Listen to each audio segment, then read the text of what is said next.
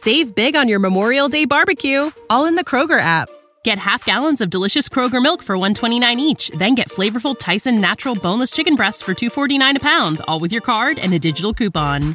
Shop these deals at your local Kroger today, or tap the screen now to download the Kroger app to save big today. Kroger, fresh for everyone. Prices and product availability subject to change. Restrictions apply. See site for details.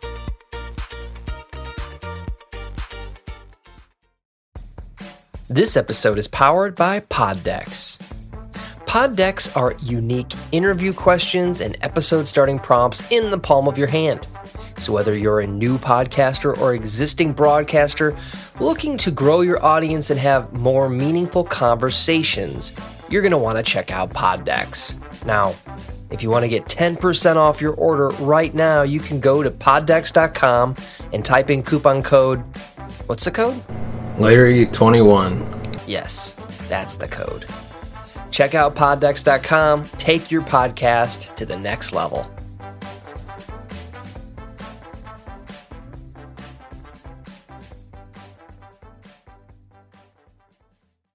Welcome to the True Crime Never Sleeps podcast. We dive into stories of true crime, from unsolved cold cases to historic kidnapping to gangsters and beyond. We are your source for true crime. We thank you for listening. As soon as her back was turned, Stanford grabbed her from behind and dragged her kicking and screaming into a storage room. Once inside, he had punched her in the face several times, knocking her to the floor. He had then handcuffed her hands and secured the door. What followed was the brutal rape he had been fantasizing about for as long as he could remember. This episode is sponsored by Good Ranchers. If you're anything like me, you know that good quality meat makes all the difference in your home-cooked meals. That's why I love Good Ranchers. They deliver 100% American premium meat straight to my doorstep. Since I started using them, my barbecues have gone from great to phenomenal. If you're a foodie or just like a good steak, check out Good Ranchers. It's a game changer for meal times. You can use the link in the description and help support the channel. Welcome to True Crime Never Sleeps podcast. I'm your host, Larry Lace. On today's episode of Murder Monday, we dive into horrific rape and murder of bride-to-be Stefanie Scott. Before we dive into today's episode, we'd like to remind you can find us on Facebook, Twitter, and TikTok. Just search True Crime Never Sleeps podcast. Without further ado, let's dive into today's story.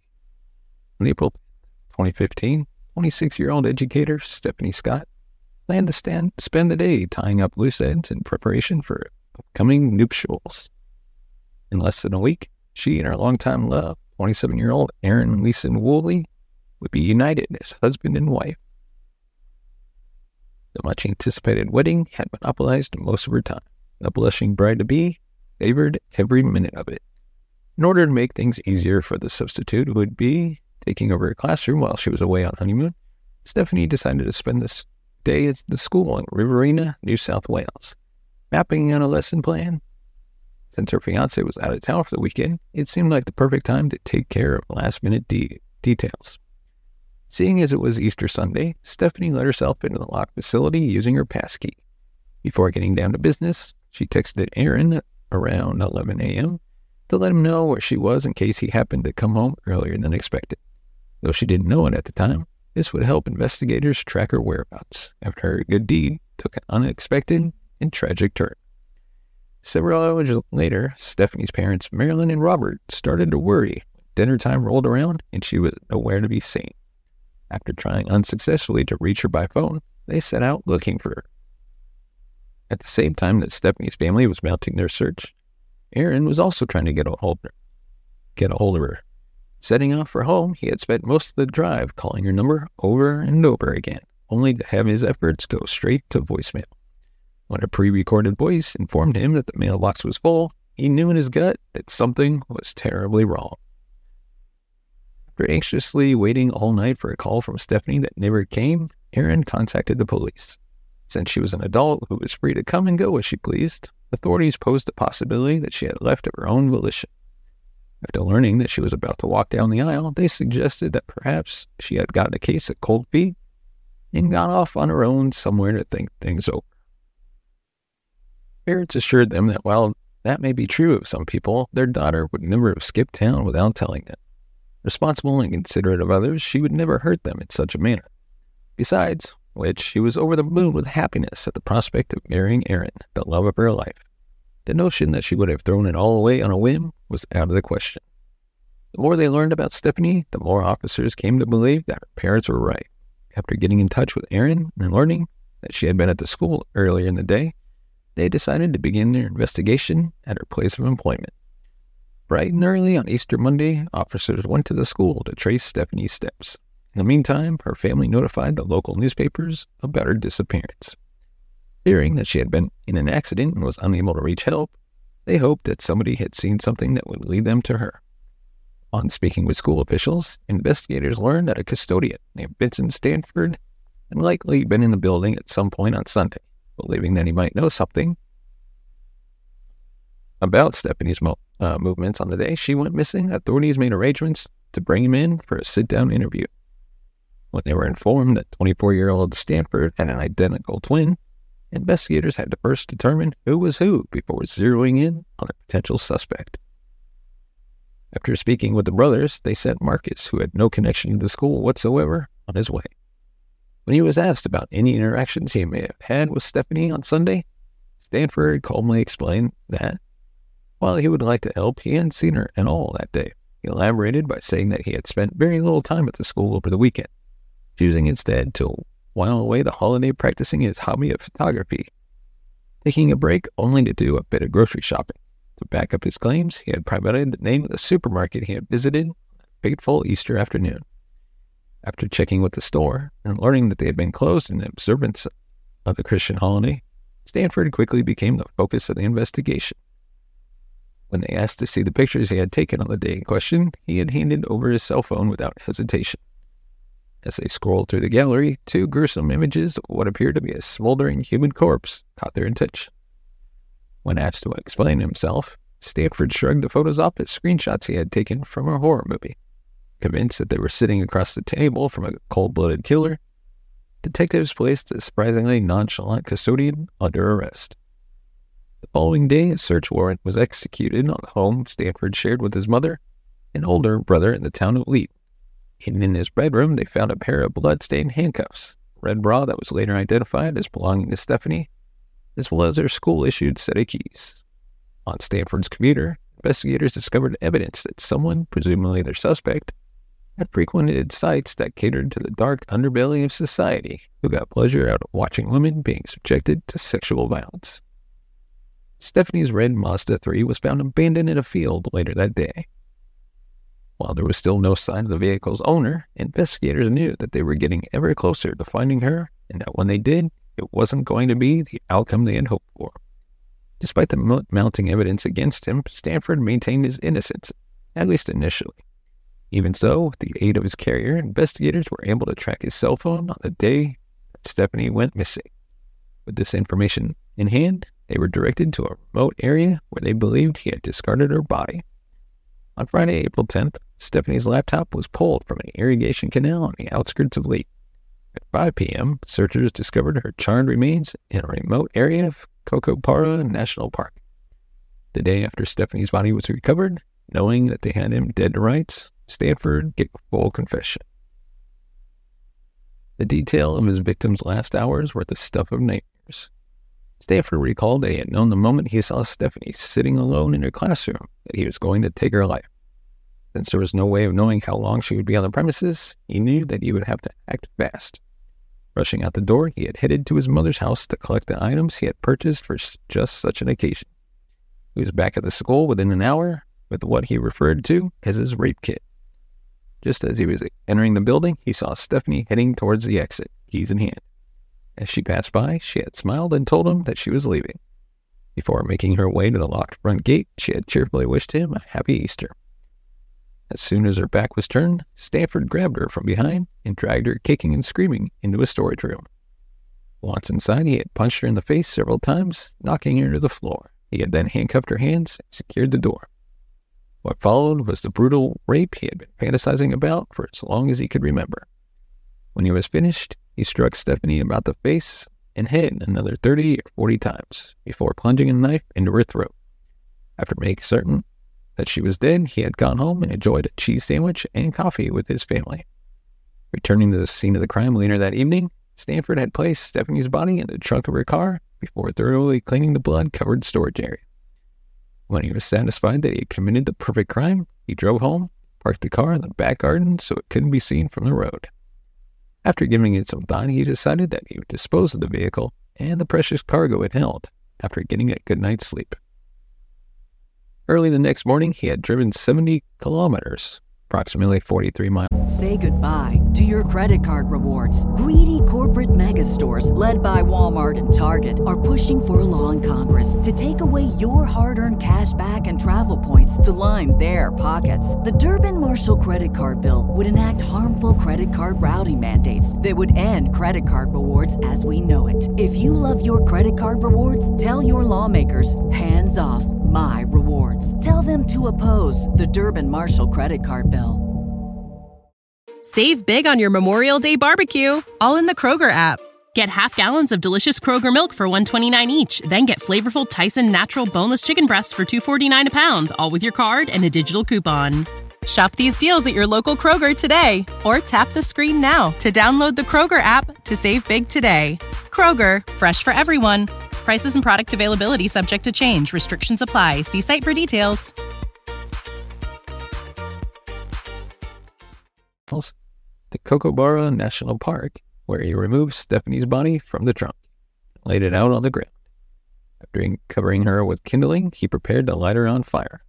Before setting her ablaze, he had removed her cherished engagement and graduation rings. He had also pocketed her driver's license to hinder identification should the remains ever be found. As the body of the beloved daughter, sister, fiancé, and teacher of children was consumed by flames, he pulled out his phone and snapped pictures to commemorate the grisly occasion. Once the fire died down, he climbed into the car and drove back towards Lee.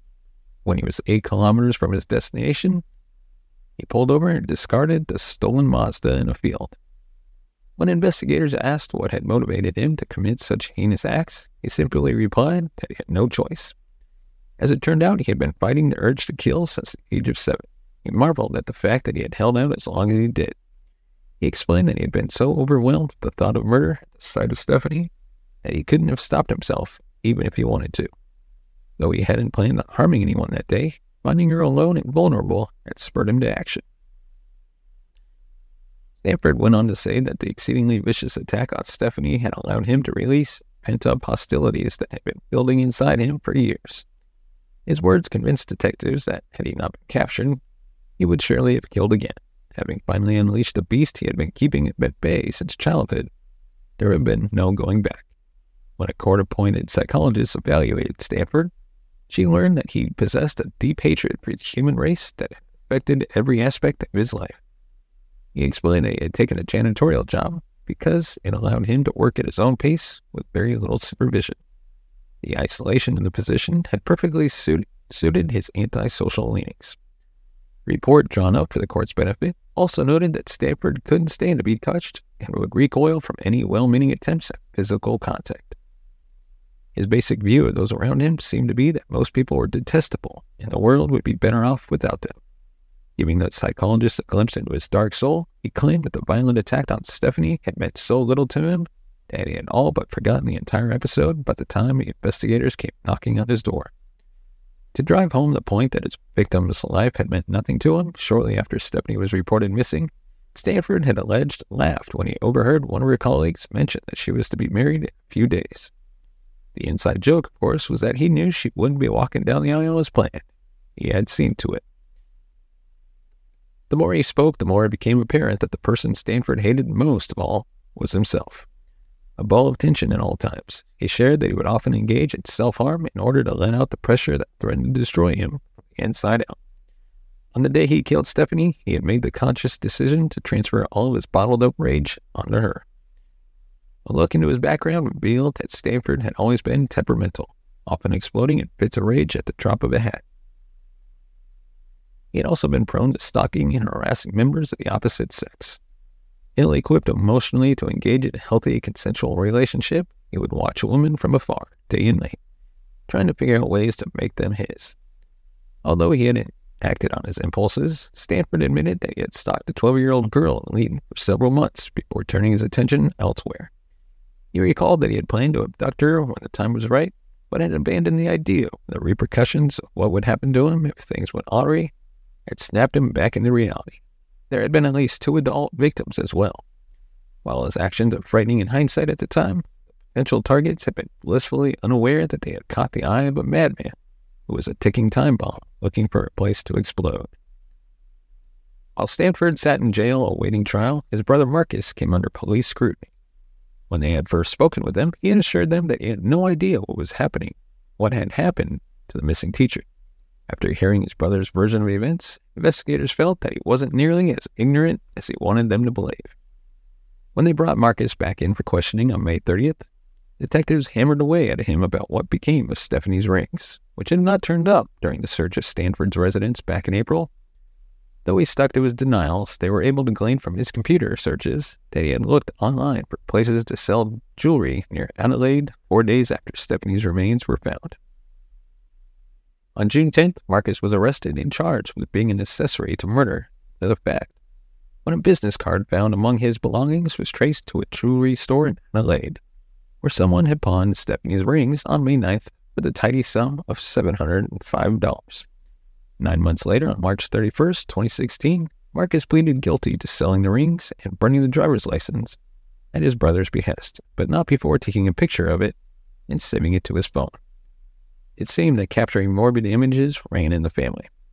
While Marcus was certainly no saint, he did appear to be sorry for his actions, apologizing time and again for his involvement in the cover-up. Although it was no excuse, claimed that he had acted solely out of loyalty to his twin brother. As punishment for his crimes, he was ordered to spend the next 15 months behind bars. He was released in September 2016 after serving less than half of his sentence. Today, Marcus lives with his father, Stephen, in a rural area from Leeton. The move to the country had been prompted by the many threats they received from locals, who considered them a blight on an otherwise peaceful community. Still living in the shadows of the events of April 25th, 2015, they keep to themselves, venturing out only when it's absolutely necessary. While the public's anger at Marcus is understandable, Stephen had no part in either of his son's wrongdoing. A law-abiding citizen who had been estranged from the twins for much of their lives, he cut ties with Vincent after learning that he was Stefanie's killer. He hasn't spoken to him in years and apparently has no plans to do so in the future. As for Marcus, he has continuously tried to make amends by apologizing to Stefanie's loved ones at every opportunity. He insists that if he had to do it over, he would act differently. Currently, he spends his time taking care of his father, whose health is faltering. His loyalty to his sibling, now a thing of the past. He no longer communicates with the brother who is the epitome of an evil twin, if there ever was one. In July of 2016, Vincent Stanford pleaded guilty to murder, aggravated sexual assault, and infliction of bodily harm before the NSW Supreme Court. On November 14th of that year, he was sentenced to life on the murder charge, plus 15 years for aggravated rape. The deciding judges had made a point of stating for the record that the killer's shocking lack of remorse had weighed heavily in their decision. While parole is technically possible down the line, legal experts agree that he will more than likely die in prison. While awaiting the day he's carried from his cell in a pine box, Stanford's notoriety has forced prison officials to treat him with kid gloves. In order to protect him from other inmates, he is allowed to shower alone to avoid any sort of contact. He also eats his meals in an area set aside just for him. I'm sure that everyone sleeps a bit easier knowing that this cold-blooded killer is safe from harm, while his innocent victim lies prematurely in her grave.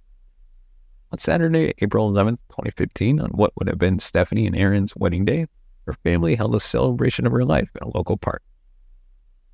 With everyone decked out in yellow attire, her favorite color, they invited the entire community to be part of a day of laughter and joy in honor of the young woman who had spent happiness everywhere she went.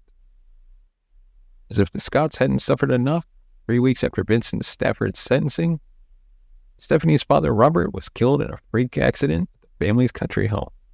In a cruel twist of fate, he was struck by a falling tree as he was clearing a wooded area. The 59-year-old retired educator died on impact. Believing that Stefanie's murder could have been prevented, her survivors filed a civil lawsuit against the NSW Education Department, as well as the third-party agency who had contracted out Stanford. Their ultimate goal wasn't financial gain, but rather to see to it that more stringent hiring methods are put in place to ensure that individuals who pose a danger to others don't fall through the cracks. The case was settled in 2021, though the terms were not disclosed to the public. For their part, school representatives noted that they had performed a criminal background check on Stanford that had come up clean. Even so, they agreed to follow stricter guidelines in the future in an attempt to weed out the bad apples. In a story filled with more sorrow than most, there is one ray of hope. In 2022, Aaron announced that he had found love again. What's more, he and the new woman in his life, Samantha, are engaged to be married. Having been to hell and back, thanks to the selfish actions of an individual who is more monster than man, perhaps he will finally get the happily ever after he deserves. Let us know your thoughts in the comment section below. What is your thoughts on this case? Of course, give us a thumbs up if you like our videos. And if you want to support the channel, you can buy us a copy at buymeacoffee.com/TCNS. Your support helps the channel grow, upgrade our equipment, bring in new hosts, and hopefully take this show on the road. As always, thank you so much for watching and listening. We'll see you next time. You have been listening to the True Crime Never Sleeps podcast. Thank you for listening. You can follow us on Facebook at True Crime Never Sleeps podcast and on Twitter at True Crime NS. And follow us on Instagram at True Crime Never Sleeps. Thanks for watching. If you want to support the show, buy us a coffee at buymeacoffee.com/TCNS or become a patron at patreon.com/True Crime Never Sleeps. Say goodbye to your credit card rewards. Greedy corporate mega stores, led by Walmart and Target, are pushing for a law in Congress to take away your hard-earned cash back and travel points to line their pockets. The Durbin-Marshall credit card bill would enact harmful credit card routing mandates that would end credit card rewards as we know it. If you love your credit card rewards, tell your lawmakers, hands off my rewards. Tell them to oppose the Durbin-Marshall credit card bill. Save big on your Memorial Day barbecue, all in the Kroger app. Get half gallons of delicious Kroger milk for $1.29 each. Then get flavorful Tyson natural boneless chicken breasts for $2.49 a pound, all with your card and a digital coupon. Shop these deals at your local Kroger today, or tap the screen now to download the Kroger app to save big today. Kroger, fresh for everyone. Prices and product availability subject to change. Restrictions apply. See site for details.